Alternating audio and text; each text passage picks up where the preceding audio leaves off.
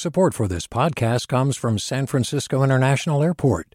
At SFO, you can discover award-winning flavors and unique shops all before takeoff. Learn more about what's at SFO at flysfo.com. Hey, it's Glenn Washington from Snap Judgment. And if you love what you're hearing, and I know you love what you're hearing, please consider becoming a KQED member.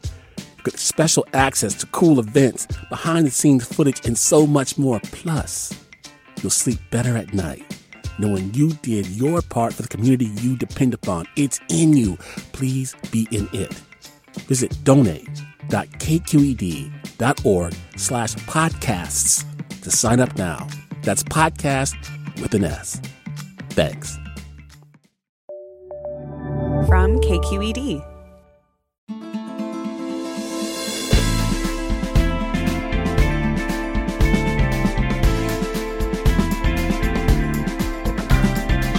From KQED in San Francisco, I'm Alexis Madrigal.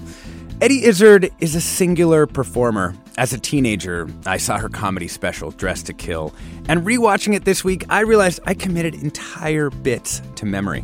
It's not too much of a stretch to say that Izzard's whole way of being was influential for me.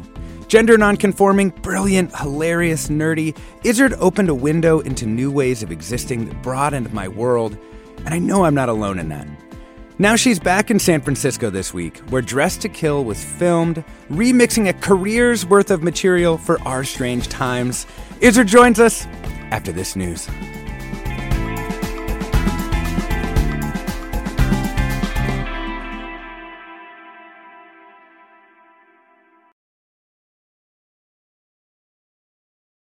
Welcome to Forum. I'm Alexis Madrigal. If you've never heard Eddie Izzard's stand-up, you might not think that the British Empire can be laughed at, but oh man, it can. Let's begin this morning with a cut from Izzard's comedy special, Dressed to Kill, which was filmed in San Francisco in the late 1990s.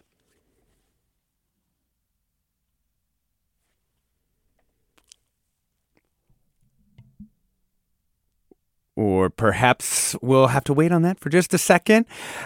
Just a note here, Eddie also goes by Susie, and I love Susie Izzard, and I'm delighted to welcome her to the show. Welcome, Susie.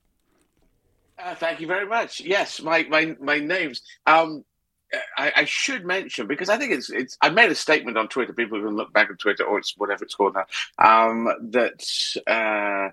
I've added Susie. So people talk about dead names. I'm not doing that. I'm keeping Eddie because I came up with that one. I was Edward. Well, Mum liked Edward, and I'm not sure why she liked Edward. And unfortunately, my beloved Mum died when I was very young. But so I'm going to keep Eddie, and I'm going to add Susie. So it's Susie Eddie. And then some people say, oh, it's Susie Eddie, like Anne-Marie kind of thing. And I go, no, it's not that. But now I'm getting used to it. Some people are calling me Susie Eddie. So it's all, you can't make a mistake with me. Prefer she, her, don't mind he, him. It's, I'm gender fluid, but I'm based as essentially essence as a trans woman now. So 21st century thinking, positive, open, and no one can really get it wrong. So there you go. That's where we are. Yeah, it's funny because I have a non-binary kid, and that child was really trying to pin me down on how you see your own gender. It's really being like, they know every flag in the queer universe, and they really wanted to know, which pin would go on your bag. Is that important to you, or is that not? No, I think it's getting... I like the flag has been the LGBTQ flag, and even though we have a lot of letters in LGBTQ+, I like that because if you think about... If you know about the human species, we start off as girls. We all start off as girls, and some get coded boys. They're trying to work out how the identification happens. They think it could happen very early with the brain being coded male, female, boy, girl, and it's such a mixture. And if we think about it, we know this has been there for not centuries but millennia, all the way back to the very beginning. The Native Americans had a very open idea about sex and sexuality, and actually it doesn't matter, because if I actually sat down and tried to do one of those lists where you write down masculinity and femininity, what is the essence of masculinity and femininity, and as you try and put those attributes down, sound, you come up with nothing. You come up with nothing because you could say, well, they've got to be caring. Well, there's very caring men. There's doctors, there's nurses, there's a lot of fathers who are very caring, people who are caring who are men. Great fighters. Well, women have proved great fighters. We know this from back in the history of the wars and in the Second World War. And it's a situation that men and women can both do. It's every brain gets coded differently. So women can have special forces. They can run a country, run a company. It wasn't until was it the early 20s that women were getting the votes, and it was a laughable idea back in the American Civil War that women are not going to get the vote. Can people of color get the vote? This is all crazy. We now know we're all human beings. We're all of this world, and we come from the same heritage way back. And the idea of separate and divide is a right-wing thinking that's gone on for millennia. And I'm someone who's heading into politics. Hopefully at the next general election in the UK, I am saying, no, we're all people. Live and let live. Treat other people as you'd like to be treated yourself. The golden rule is in all major religions. I'm not a religious person. I don't believe in the mystical guy upstairs because he doesn't seem to come and help us. And so I believe there's more goodwill than ill will in the world. So I'm fighting for that in this 21st century, the coming of age of humanity. So let's talk a little bit about Dress to Kill and its relationship to your new tour, which is this kind of remix tour where you're taking different components from your career and bringing them together in new ways. So let's talk Dress to Kill first. San Francisco, 1998. Like, what was that place for you at that time in your life and at that time in kind of the city's life? Well, It became an amazing place for me, San Francisco, because I was here for quite a long time. Well, 5 weeks, and it doesn't sound that long, but normally you play one night, 2 nights in a city, but I was just based here, and I got to know the city well, and I had the luck of doing a film with Robin Williams back in the United Kingdom, and he was like the godlike person of stand-up when I was at stand-up workshop in my and childhood in my early, so no, my late 20s, sorry, childhood in my late 20s, and then to do a film, which is a serious film, was a film from a Joseph Conrad book, and he sort of knew of my stuff, and I handed him my text, could you watch this, please? And he was very positive about that. Then I'd been pushing away to try and get to play America, because for British, if people can remember the older days, now there's much more swapping between American comedians going to Europe and European comedians going back and all around the world. But back in the day, there was this idea that, no one would understand things if you change countries. And that was the references. It's not the sense of humor, it's the references that were tripping people up. If you talk about Hershey's bars and Wrigley's Field and stuff, and we talk about the politicians from America, if you go to Britain, people won't necessarily pick up on that, and vice versa. But I'd been very strategically determined, military determination to come into play New York endlessly until New York said yes. And from that base, I said, right, now we go to the West Coast and we go and play San Francisco and Los Angeles. And San Francisco was the big one. And then Robin said he put it above the title. So I was coming into San Francisco in this wonderful place of New York having said yes. So American people who had the comedy taste, they were saying, this is good stuff. This is kind of, because I'm a child of Python, so hopefully they were linking it through to Python, because it really is kind of that kind of surreal, weird stuff. And Robin put his name over the title, which was wonderful. And then I was playing there, and I had an opening night, and Sean Penn was there, and Robert Wright was there, and the mayor of San Francisco was there. So an unbelievable opening night that I just hadn't ever thought that was going to happen. And then I was playing for 4 weeks there, and it was a cable car theatre which was downstairs, and the stage door theatre was upstairs. And these names have changed now, I think, and the stage door has become a nightclub. But I used to sometimes enter through the stage door, which was a bigger theatre, about 500 seater, and I thought this would make a good place to video the show. And with my ambition, I said, why don't we do an extra week upstairs and we'll video the show? Extra week or 2 weeks we did. And so we videoed it. And HBO still hadn't said they wanted to use it. And then HBO saw it in Los Angeles, and they said, let's use it. And the show went into the HBO special, which I had filmed. And usually HBO films it. But it worked like crazy.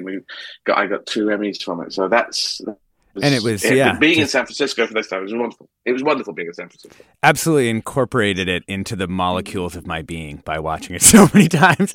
And it is interesting because rewatching it, when I see something like Cake or Death, I don't even know what the Anglican Church is. Like I do, but I don't know any Anglicans. You know, I didn't grow up with that.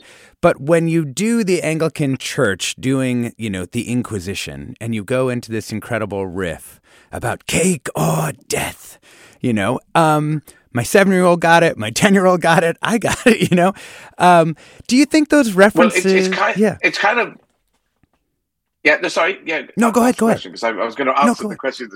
Well, that was quite a difficult piece to refine. I've only started doing it in the last 2 or 3, so it will be featuring in San Francisco. But it's the essence of Cake or Death was back in the 1500s, at the time of Shakespeare. And I'm about to do Hamlet in New York. So this is what got Shakespeare on the brain. We were doing Catholics burning Protestants at the stake, Protestants burning Catholics at the stake. It was that heavy. It was that fundamentalist. It was that, extreme.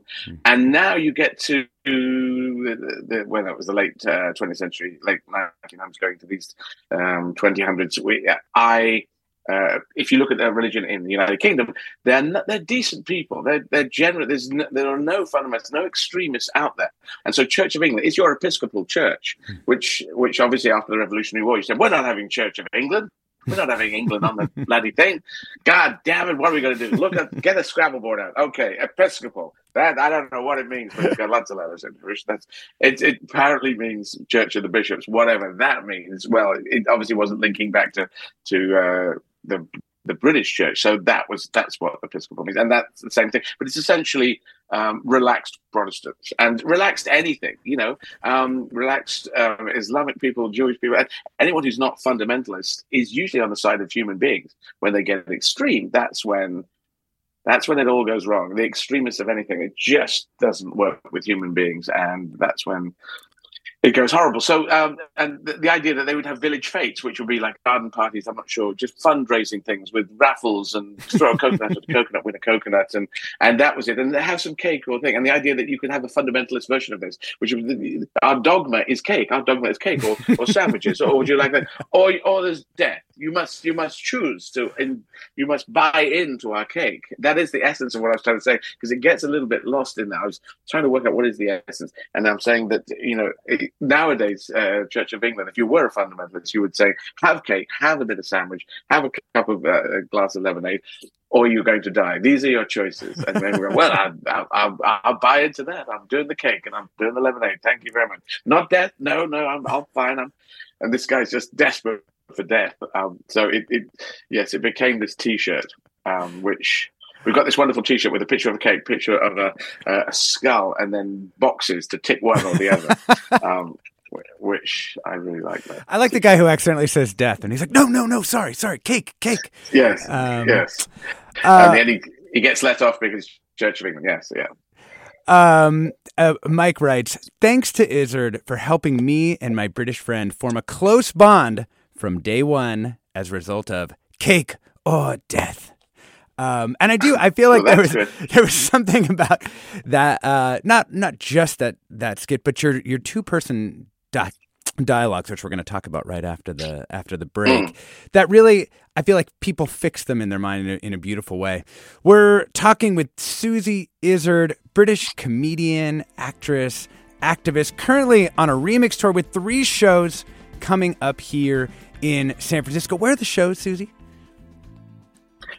When are the shows? Well, they are not. Well, today is Tuesday or Wednesday. Hang on, I'm just looking up. Did you say where or when? Oh, where? Yeah. Where? The Orpheum. The Orpheum. Wonderful. So you can check out those shows. Talking with Susie Izzard, British comedian, actress, and activist. We'll be back with more right after the break. I'm Alexis Madrigal. Stay tuned.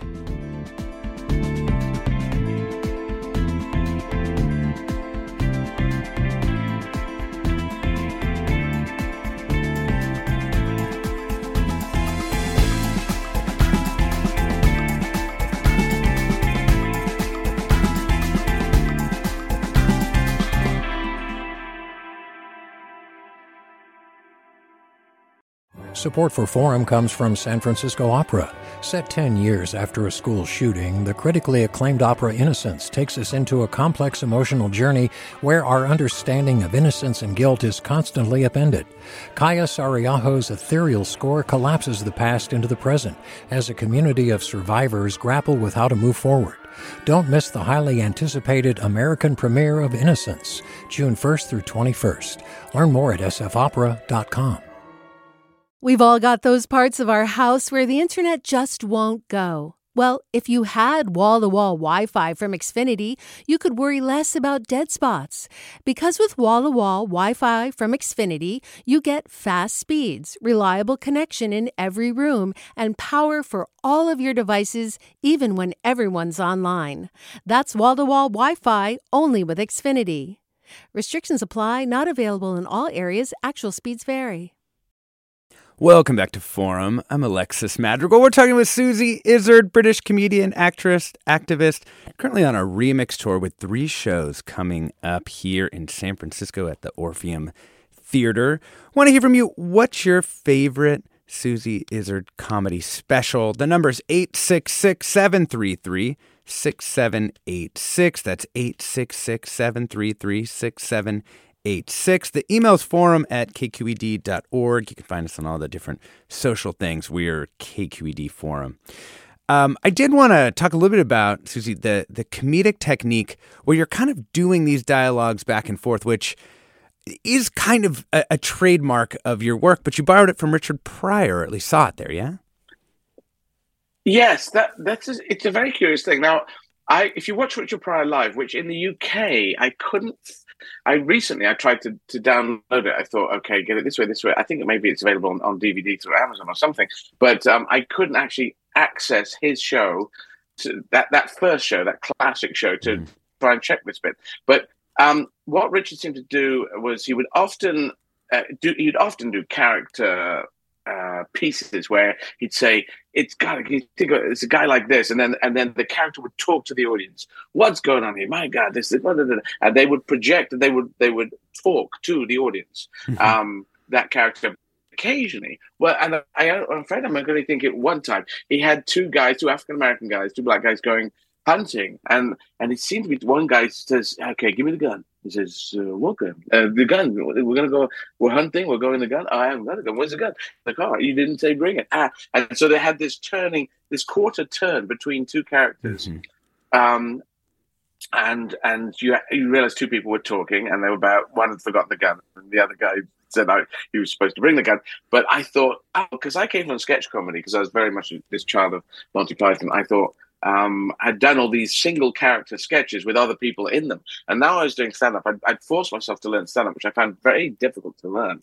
And I thought eventually I can get through to these character interplays where I can have characters talking to each other. But a lot of people don't do that. They do single character performances. So when I analyzed it down, I found even Robin does mainly characters forward, Billy Connolly, a big influence on me, characters playing forwards, occasionally talking to another character, but not much. And I just fell into it because I thought everyone was doing it, or a lot of people were doing it, and they weren't really. So I've come up with this style, which I have taken into Great Expectations, which was a big hit in Broadway and in London. The one woman stage show playing 19 characters, and Hamlet, also going to happen in January in New York next January. Again, playing all the characters, Hamlet and Ophelia and Gertrude and Claudius and all the guys. So that technique is coming from Richard Pryor, which is a kind of beautiful journey. Yeah.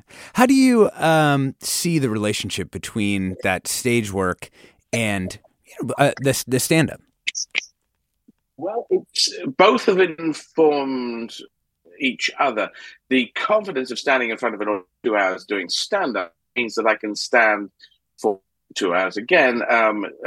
All the characters of Great Expectations, Pip and Magwitch and Estella and Miss Havisham. What Richard Pryor's technique, which I took in and I've worked for, my remix story is the first 35 years of my career. So 35 years I've been practicing a technique that people weren't really doing, which is really odd. And it's only the last few years I've worked out that this isn't the technique that everyone's doing. I'm very happy for anyone else to copy it though. And so it gives you this thing. You can play not only 2 characters, like at the beginning of Great Expectations, I think about 9 characters in the room, and you change the physicality and the voices, and you can change where the voices, the timbre of the voice, physicality, and where they are geographically, their location on the stage, so that you realize, you're zipping from one character to the other, and I've developed sometimes even very fast flow between two characters having an argument where it's going very quickly between Jaggers and Pip. Sometimes when Pip realizes this is not Miss Havisham who's giving me the money. I never told you that, Pip. That is not what I said. And you switch the voice, you switch the positioning, and people get it, and also young kids get it. And I really like that. I want young people to be able to come to Great Expectations and Hamlet and get it and grab it. And my brother, who's done the adaptations, wants that as well, so that it's accessible as opposed to particularly with Shakespeare, the inaccessibility of Elizabethan verse. How the hell are you? When I was at school, I couldn't grab hold very easily. I'm a dyslexic kid, and it intimidated the everything out of me. But now I'm going. And we're doing open rehearsals as well with that, but that's not what this is. Yeah. But we're talking about the remix too at the moment, and it's wonderful to go back. And this is remix as well, because in rock and roll, everyone insists on, can you please do your songs? Play the hits, do the old songs. Yeah. And it must drive them slightly out of their minds to go, not the same progressions again. And I was thinking, I do love the Stones, and it's fantastic that they got a new album out, and I like the first 2 tracks I've heard. But when I thought, sort of on a logic scale, when you're in Mick sings, I can't get no satisfaction, you must be thinking, surely Mick, you can get some satisfaction. There's some, you need to by this point, you think you've figured something out. Yeah. Yes, there's some satisfaction must be flowing your way. So when we stand, if you know the comedy world, in the olden days, I think in America and definitely in Britain, they used to have people who performed on television. They would have a live set, about an hour long, say, and they would do the same hour-long set for, say, 30 years or something. They just keep it because they didn't have to change it, and it worked, and people hadn't really seen it because it was only used live. And then in stand-up, we all started changing our things. Early 90s, we started changing the material over quicker. And so now a fresh show is needed every few years. Right. And so we dump the old stuff. But I'm going back to the old stuff. But I can't just go back and do it as I did it before. I have to remix it. I have to refine it. So Cake or Death, I had to refine that. I had to find the logic of that. Death Star Canteen with Darth Vader trying to order Penny alla Arrabbiata in a service canteen of the Death Star. That is, it was so overheard in my head that I couldn't find a way in. I now am ad-libbing. I'm playing a chess game. That's what's interesting. I will ad-lib from one character to the other. So each character does not know. These two characters who are sort of having this status battle don't quite know what the other one's going to say next, which would happen in real life, but happens with me. It's a technique I accidentally started doing because I was just playing around, and I don't know what Darth Vader's going to say next. So I don't know what Julie, the woman behind the counter, is going to say next. So it's sometimes just making me laugh because I'm not sure what I'm doing. And well, so let's play a little Death Star Canteen. We have a version of it now. Let's play it, and then maybe you can tell us how you're going to think about remixing this bit here. But there must have been a Death Star canteen, yeah? There must have been a cafeteria downstairs, in between battles, where Darth Vader could just chill and go down. I will have the penne alla arrabbiata. You'll need a tray. Do you know who I am? Do you know who I am? This is not a game of who the are you. For I am Vader. Darth Vader. Lord Vader. I can kill you with a single thought. But you'll still need a tray. No, I will not need a tray. I do not need a tray to kill you. I can kill you without a tray, with the power of the Force, which is strong within me, even though I could kill you with a tray if I so wished.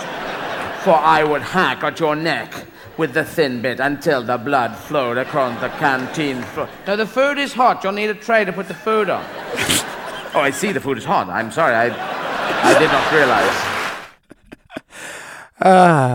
Mr. Stevens. I love that whole that whole skit. Amazing. Well, it is essentially a status play of someone being the big I am, and the other person saying, Just stand there and get a tray and put your food, and it all getting into this threat to fight to the death. But I already changed it when he says, "Do you know who I am?" She says, "Yes, you're Kenny from the fifth floor." And he says, "Who the F is Kenny from the fifth floor?" I don't know, but he said he's going to come down and dress up weird. I have not dressed up weird. This is not dressed up weird. He goes, "Well, do you have a motorbike?" This is not a motorbike helmet.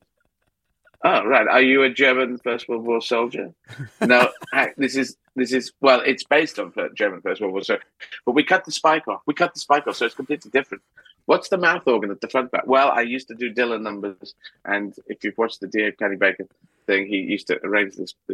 So it goes into this other exchange, and then she goes back, and Mr. Stevens does come in. So I hit the main points of it, but it goes into different places. And also he talks about killing people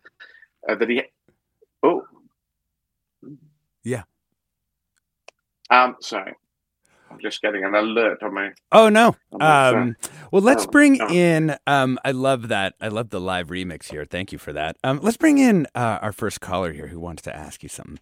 Sina in San Rafael, welcome. Hi, thank you so much. I'm so just like starstruck that I'm talking to you. I wanted to say that, oh my goodness. I wanted to say that Dress to Kill is also my favorite, thing you've done because of the sort of relationships and the introduction to comedy that it was. I saw it when I was like 10 years old. My mother and I found the DVD in like Best Buy or something like that. And she said, "You need to sit down and watch this. This is important." And it really, like, to this day, being dead at the time is like my go-to excuse for getting out of plans or something like that. And then sharing it with my friends as we grew older and whatnot. And even though it's like scratched all to hell, we still have the DVD. We don't even have a DVD player.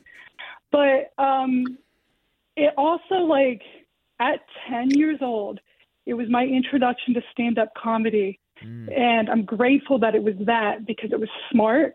And it was respectful, and it didn't have any sort of jabs towards any, right. There's a lot of extremely cringy stuff that you find in 90s stand-up. Yeah. Well, so that down, hopefully, just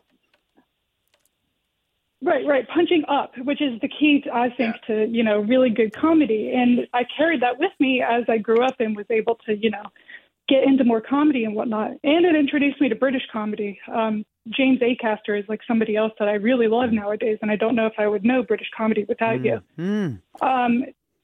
So beyond that, what I wanted to know is might be kind of like asking you to choose one of your favorite children, but what is your favorite bit that you've ever done for yourself? What is close to your heart personally? Thanks, Sina.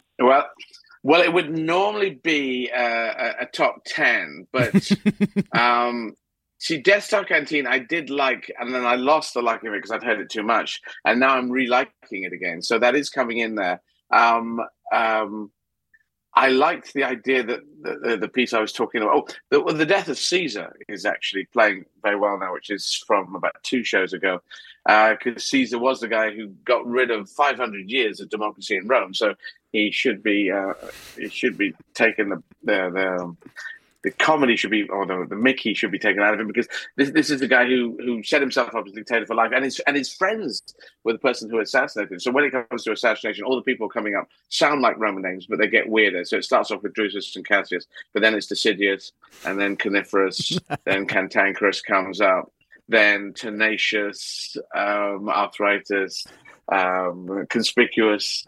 So all the different names that come up, which I had to work on because I kept ad-libbing them each time. And I thought, I have to sit down and work out the best names to use, including Litigious comes up. I'm not signing for that, Litigious. I'm not signing for that. And Incestuous comes up with his sister. And so the Death of Caesar is fun. And then Chicken Caesar salad. There's a whole bunch, I'm afraid. There is no one I try and keep them, especially seeing as I'm going back through them in play. The dinosaurs, which is from Wunderbar, just the last show, the dinosaurs, they're doing dinosaur poetry. Dinosaur poetry is fun because there is no dinosaur poetry. Or dinosaur quiz games where a dinosaur wins a holiday for two in a swamp. And it's, How about this? Let's go the other way. Are there any you hate now? Are there any that you hear them and you go like, oh, God, no?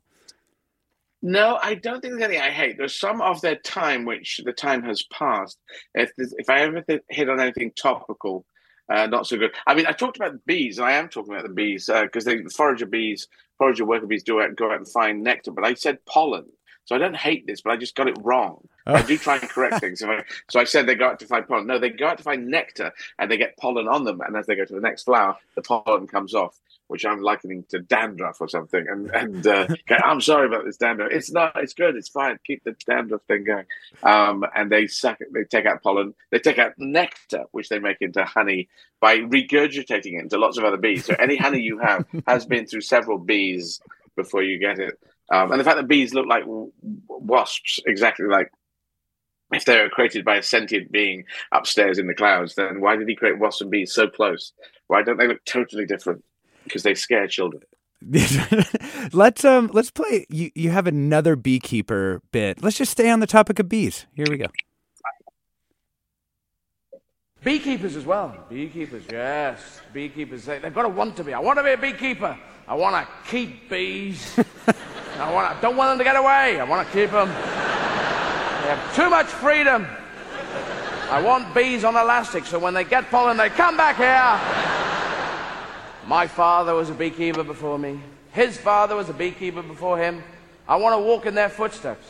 And their footsteps were like this. Ah! Ah! I'm covered in bees! Ah! Covered in bees! We're talking with Susie Izzard, British comedian, actress, activist, currently on the Remix tour here. 3 shows coming up in San Francisco this week at the Orpheum Theater. The beekeeper bit, it actually feels a little bit to the side of what you normally do, yeah? Well, everything can be justice. I look at the idea that if there is a sentient God, why would they create... bees are the only creepy crawly that makes anything useful, I think. I think there might be one other I came up with, and I forgot what it was. But silkworms, yeah. Silkworm. Okay, silkworm. Let's put silkworms in that bag. So there's bees and the silkworms. All the rest can go away. Spiders, no, I don't think. So I tried to. Some people used to say, "Oh, human's very gentle." And I thought, yeah, that doesn't sound a great place to be. And then I started talking about human sacrifice, and that was a good place to go because if you go for the very heavy duty subjects, a bit like Monty Python. Early Monty Python was just, can it be silly and weird and out there? And then by the time they get to Life of Brian, they are talking about religious schisms, even unions, and how everyone or pressure groups who can be have ideology that's slightly 1% different to the other one, but they hate each other because of that 1% difference. And so that was a very mature masterpiece of their craft of Monty Python, and that's what John Cleese says, and I think he's right. That is the one. And whereas Holy Grail is just kind of bonkers and crazy, and they're out there and they've got no horses because they've got no horses. They afford any horses. So the bees thing is not necessarily separate because it's part of Mother Nature, and I think it's beautiful that it happens. And the intricacy of that, I don't think it's a plan. It seems to be some beautiful accidents happen in our world and some horrible accidents. Some of the way the diseases work. You think, how does that work? So I don't see a plan there. I just see things happen. We are lucky enough to have this world. We could lose this world. So under the umbrella of life and human beings and eternity, everything kind of fits quite well under that. We're talking with Susie Izzard, British comedian, actress, and activist. We're going to get to some more of your calls after the break. Talking favorite bits. What are your questions for Susie Izzard? What are you hoping to see or hear in the Remix tour shows here in the city? You can give us a call. The number is 866-733-6786. Forum at kqed.org. Twitter, Instagram, Threads, we're KQED Forum. I'm Alexis Madrigal. Stay tuned.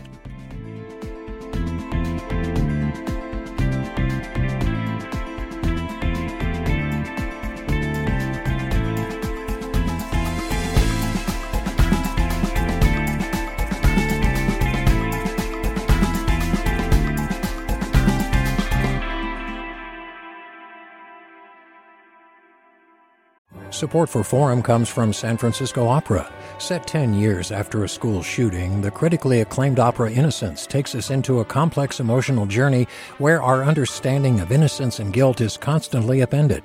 Kaya Sariaho's ethereal score collapses the past into the present as a community of survivors grapple with how to move forward. Don't miss the highly anticipated American premiere of Innocence, June 1st through 21st. Learn more at sfopera.com. We've all got those parts of our house where the internet just won't go. Well, if you had wall-to-wall Wi-Fi from Xfinity, you could worry less about dead spots. Because with wall-to-wall Wi-Fi from Xfinity, you get fast speeds, reliable connection in every room, and power for all of your devices, even when everyone's online. That's wall-to-wall Wi-Fi only with Xfinity. Restrictions apply, not available in all areas. Actual speeds vary. Welcome back to Forum. I'm Alexis Madrigal. We're talking with comedian, activist, actress Susie Izzard. Susie, we had an earthquake during that last segment. That's what I know. That's why I got the alert. Now, where did I was just sending the text through to my tour manager. Should I do anything about this? Yeah, right, I'm going to ask you now. Earthquake detected. Drop cover. Hold on. Protect yourself. And I'm in Sausalito. So do I do? I think you're fine. You're fine. Yeah. No. You're good. Okay. You can stay on the Zoom. Just giving you a little bit of that, California flavor for you out here. It's nice of the world to give us that. Let's bring in another call. Let's bring in. Okay. Go, just before you do, can I say my first earthquake experience was in Louisville, of all places, where I don't know if earthquakes happen ever. Yeah, and it was just before I told in an interview like this with, is it Newsweek? Is that a magazine? That's a magazine, or at least it was. Yeah. Yeah. Oh, well, I said Newsweek. I'm thinking of going into politics. And I'm not going to link the earthquake to that, but it did shake a little. I mean, obviously you guys have hellish earthquakes from time to time, and let's hope one never happens again, and I hope this one just happens too bad. But anyway, I did have one in Louisville. I just not where I was expecting to have an earthquake. Yes. This was like a little baby one. This was like a 4.1. So says the USGS. In case people need that little bit of news they can use. Let's bring in Michael in Walnut Creek. Hey, Michael. Hi, thanks for taking my call. Susie, I've been a big fan since my brother brought home Dressed to Kill on DVD when he first went to college. I just wanted to comment and thank you for the political saliency of all of your bits. Particularly, one of my favorites that comes to mind is people or guns don't kill people, people do, and monkeys do, parentheses, if they've got a gun. Because it's not... You play the FBI agent and the monkey in Charlton Heston, and there's this whole scene going on. But underlying to all of that is some really important political commentary on gun control and the narrative, the lies we tell ourselves about it. And this is, 20-something years ago. I just think that it speaks to so much of what you've been able to do over a broad career of comedy to show that, being funny and pointing out the incongruencies in our politics and in our society is so much easier than yelling and so much more effective than yelling, because every bit in Circle and Dressed to Kill, particularly every single bit, has a deeper point to it. And I just want to thank you for all of that. Yeah. Hey, thanks so much. Thank you for saying that.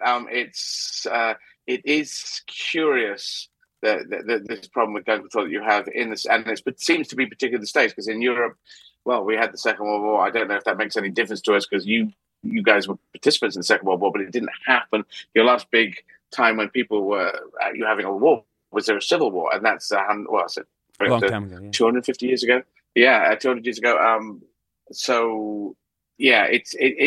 tragic that it goes on and on and on, and gun control is so difficult in America, whereas in Britain, France, Germany, it doesn't seem to be so bad. We don't seem to have so many problems, and we do have gun control, and nothing happens. No one. It just doesn't go to the wall. So I feel for the citizen states. I hear that 70% of Americans would like some kind of gun control. Oh yeah, but it just never kind of comes out for some reason politically. It gets stuck in. I don't know. It's the right wing. It's the far right. It's always the far right. Let me ask you about another sort of political question. I mean, particularly as you've described yourself on the show today. It's gender fluid person, trans woman. Yeah.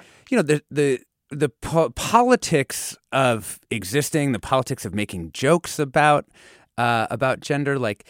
How do you feel more of a responsibility to kind of nail the points home, or do you feel like it hurts the comedy if you try to do that? No, I tend not to look to build in political points in. It's interesting mentioning the idea of gun control, or I was talking about Pol Pot in Dress to Kill as well, under house arrest, and if somebody horrendously kills a number of people, you think that's bad. But if they kill hundreds of thousands, we put it in a different bag. So I'll just put them under house arrest. And it's almost, we can't quite believe it. And we put it into let's talk about it. Let's write a book about it. That which is very good.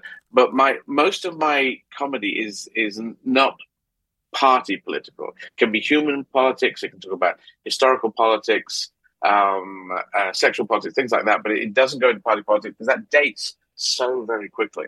So if you're talking about Vietnam, Pol Pot, about things going back Second World War, whatever, the Battle of Thermopylae, which I talk about in the show, and the different film versions that have been the Battle of Thermopylae, including Shirley Temple's version of the Battle of Thermopylae. And then I go into this very weird version of where that's what On the Good Ship Lollipop was actually designed to be about, the Battle of Thermopylae. So I go into this weird other place. But I mean, human sacrifice, that is a crazy thing. That's an interesting thing, human sacrifice. It is the one political thing that we've all decided we shouldn't do.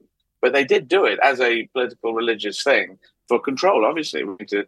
The crops have failed, the weather is bad, the gods hate it, so we're going to kill Steve. This crazy idea of Steve getting ripped over to try and help the crops for next year, or to please the gods, because surely Steve was created by the gods, and the gods would be furious that you're killing a creature that was created by the gods, and that seems to get stepped over in the logic process. Poor Steve, he's getting killed. He's on the moon. Yeah, I mean, yeah. I know. Well, Steve and Jeff, they're just real. I like using real names as opposed to Mr. Funny Pants or something. Yeah. I just like using endless Steves and Jeffs. Let's bring in a Heather here. Heather in Alameda. Welcome to the show. Thank you so much. I'm beside myself with joy, and welcome to San Francisco, the city. I just wanted to say that in the early aughts, your comedy became my entire personality and a great litmus test for folks. And I was able to, I still do it, work Jeff, the God of Biscuit, speaking of Jeff, and what is it, Sebastian, I'm arranging matches into conversation, and much to people's shock and horror, but that's how You're like, now I live on a houseboat alone in Alameda, and it's all your fault, Susie. And it's lovely, it's beautiful, you should visit. And so I just have to say that I bought tickets for the show in June. I'm bringing my kids. On Friday, we'll be in row E, waving at you.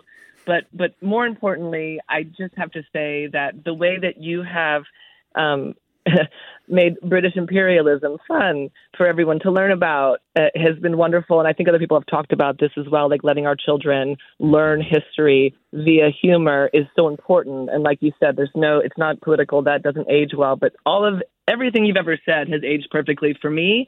And me living in New York, when I first listened to first watched the show, and now I live in San Francisco, and every time I say the city, I just think of you, and it's just wonderful. And then the last thing I'd like to say is that this is no pressure, what advice do you have for today's youth to kind of keep it light when they're talking about politics, not take things too seriously, but also keep it honest? I'm just so grateful you're here, and I'll see you on Friday.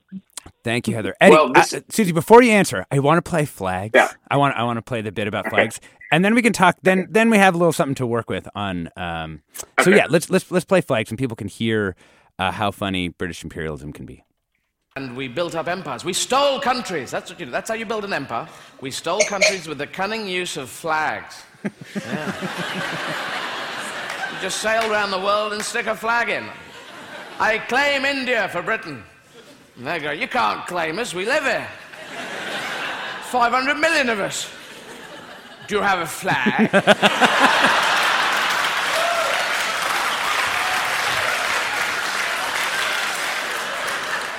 don't need a bloody flag. It's our country, you bastard. No flag, no country. You can't have one. That's the rules that I've just made up. And I'm backing it up with this gun. I mean, the absurdity of the entire colonial project in 30 seconds. It's so amazing, Susie.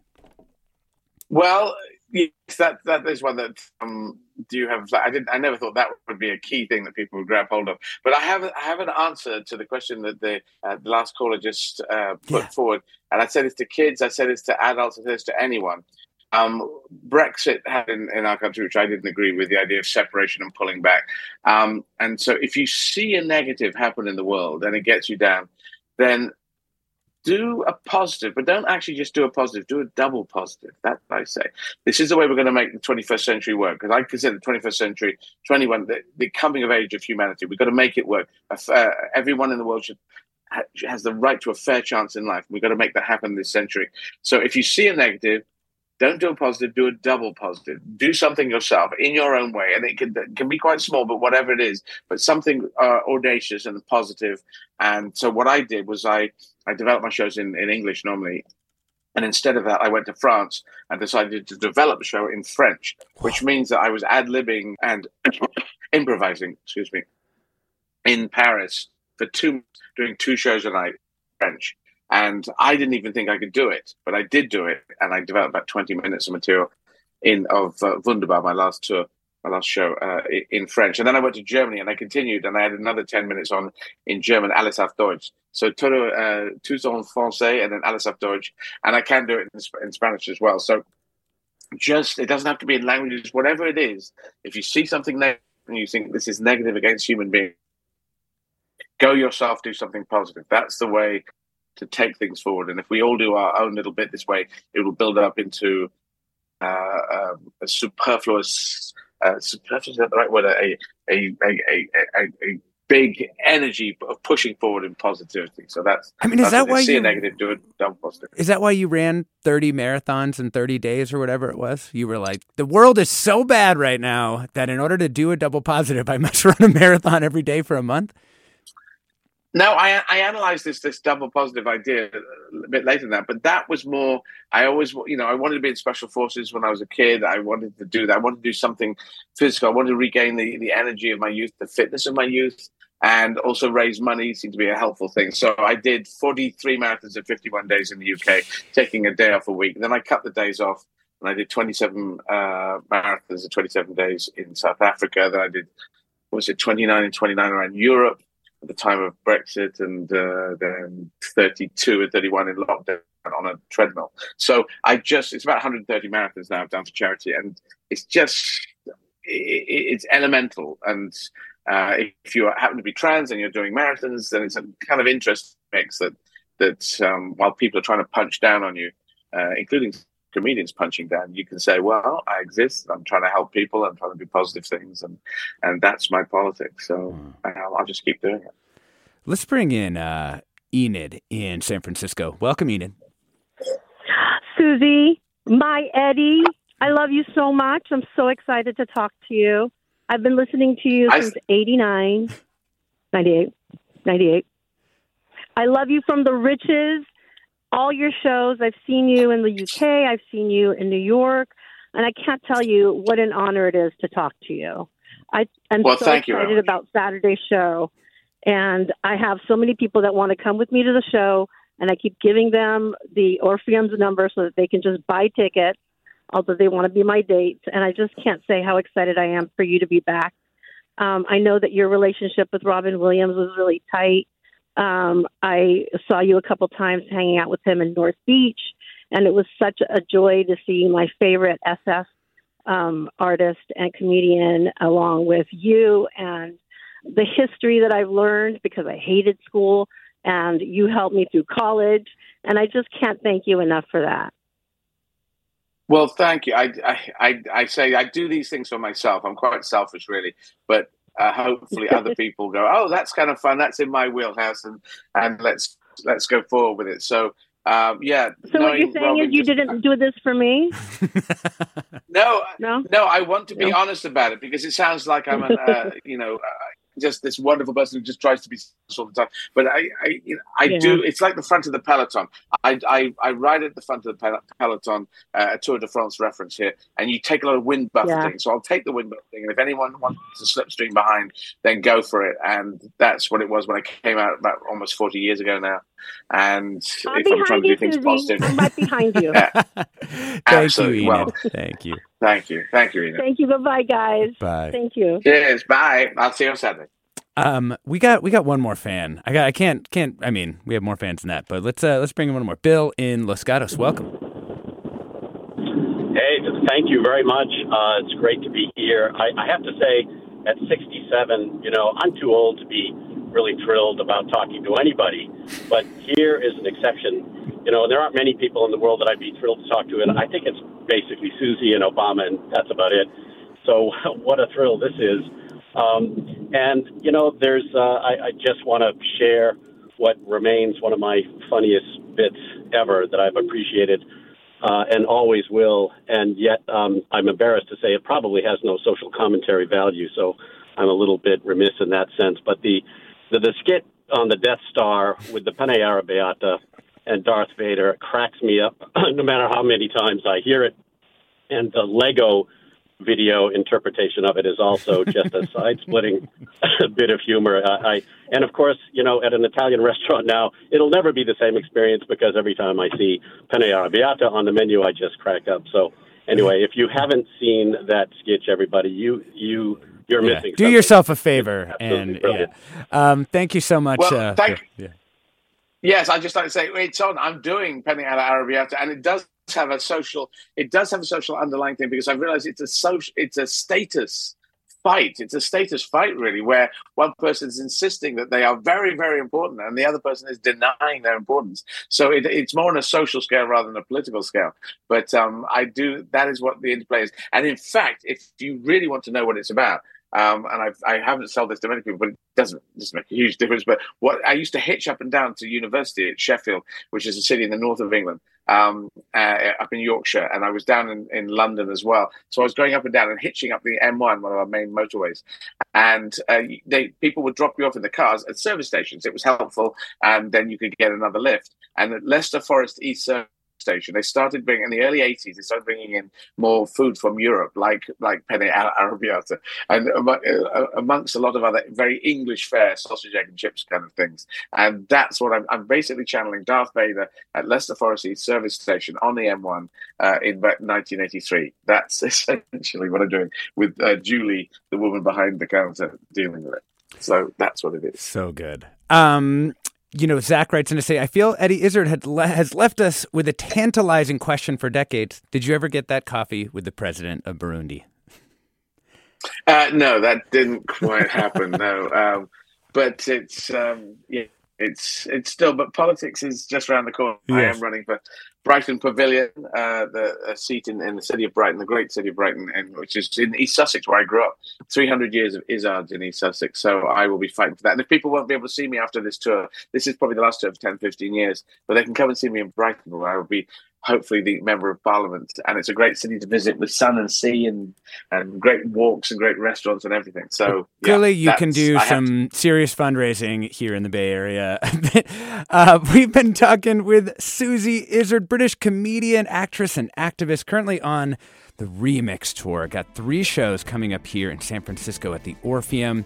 There are limited tickets still available October 19th, 20th, 21st. That's tomorrow, Friday, Saturday. Susie Izzard, this has just been a real honor and a delight. Thank you so much.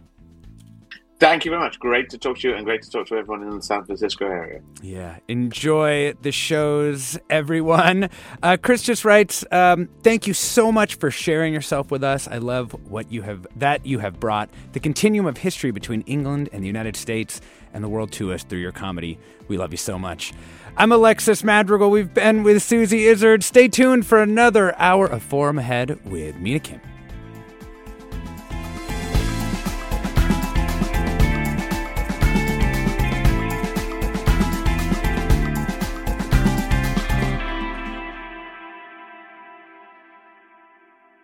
Funds for the production of KQED's Forum are provided by the John S. and James L. Knight Foundation, the Generosity Foundation, the Germanicos Foundation, and the Heising-Simons Foundation. Support for Forum comes from San Francisco Opera. Set 10 years after a school shooting, the critically acclaimed opera Innocence takes us into a complex emotional journey where our understanding of innocence and guilt is constantly upended. Kaya Sariaho's ethereal score collapses the past into the present as a community of survivors grapple with how to move forward. Don't miss the highly anticipated American premiere of Innocence, June 1st through 21st. Learn more at sfopera.com. We've all got those parts of our house where the internet just won't go. Well, if you had wall-to-wall Wi-Fi from Xfinity, you could worry less about dead spots. Because with wall-to-wall Wi-Fi from Xfinity, you get fast speeds, reliable connection in every room, and power for all of your devices, even when everyone's online. That's wall-to-wall Wi-Fi only with Xfinity. Restrictions apply, not available in all areas. Actual speeds vary. All over the country, we need to improve reading in Wisconsin. Schools are changing the way they teach reading. I'm calling for a renewed focus on literacy. We have gotten this wrong in New York and all across the nation. And it's happening because of a podcast. I think your podcast has changed my life. And I'm going to share this podcast with everyone I meet. Sold a Story investigates how teaching kids to read went wrong. New episodes of Sold a Story are available now.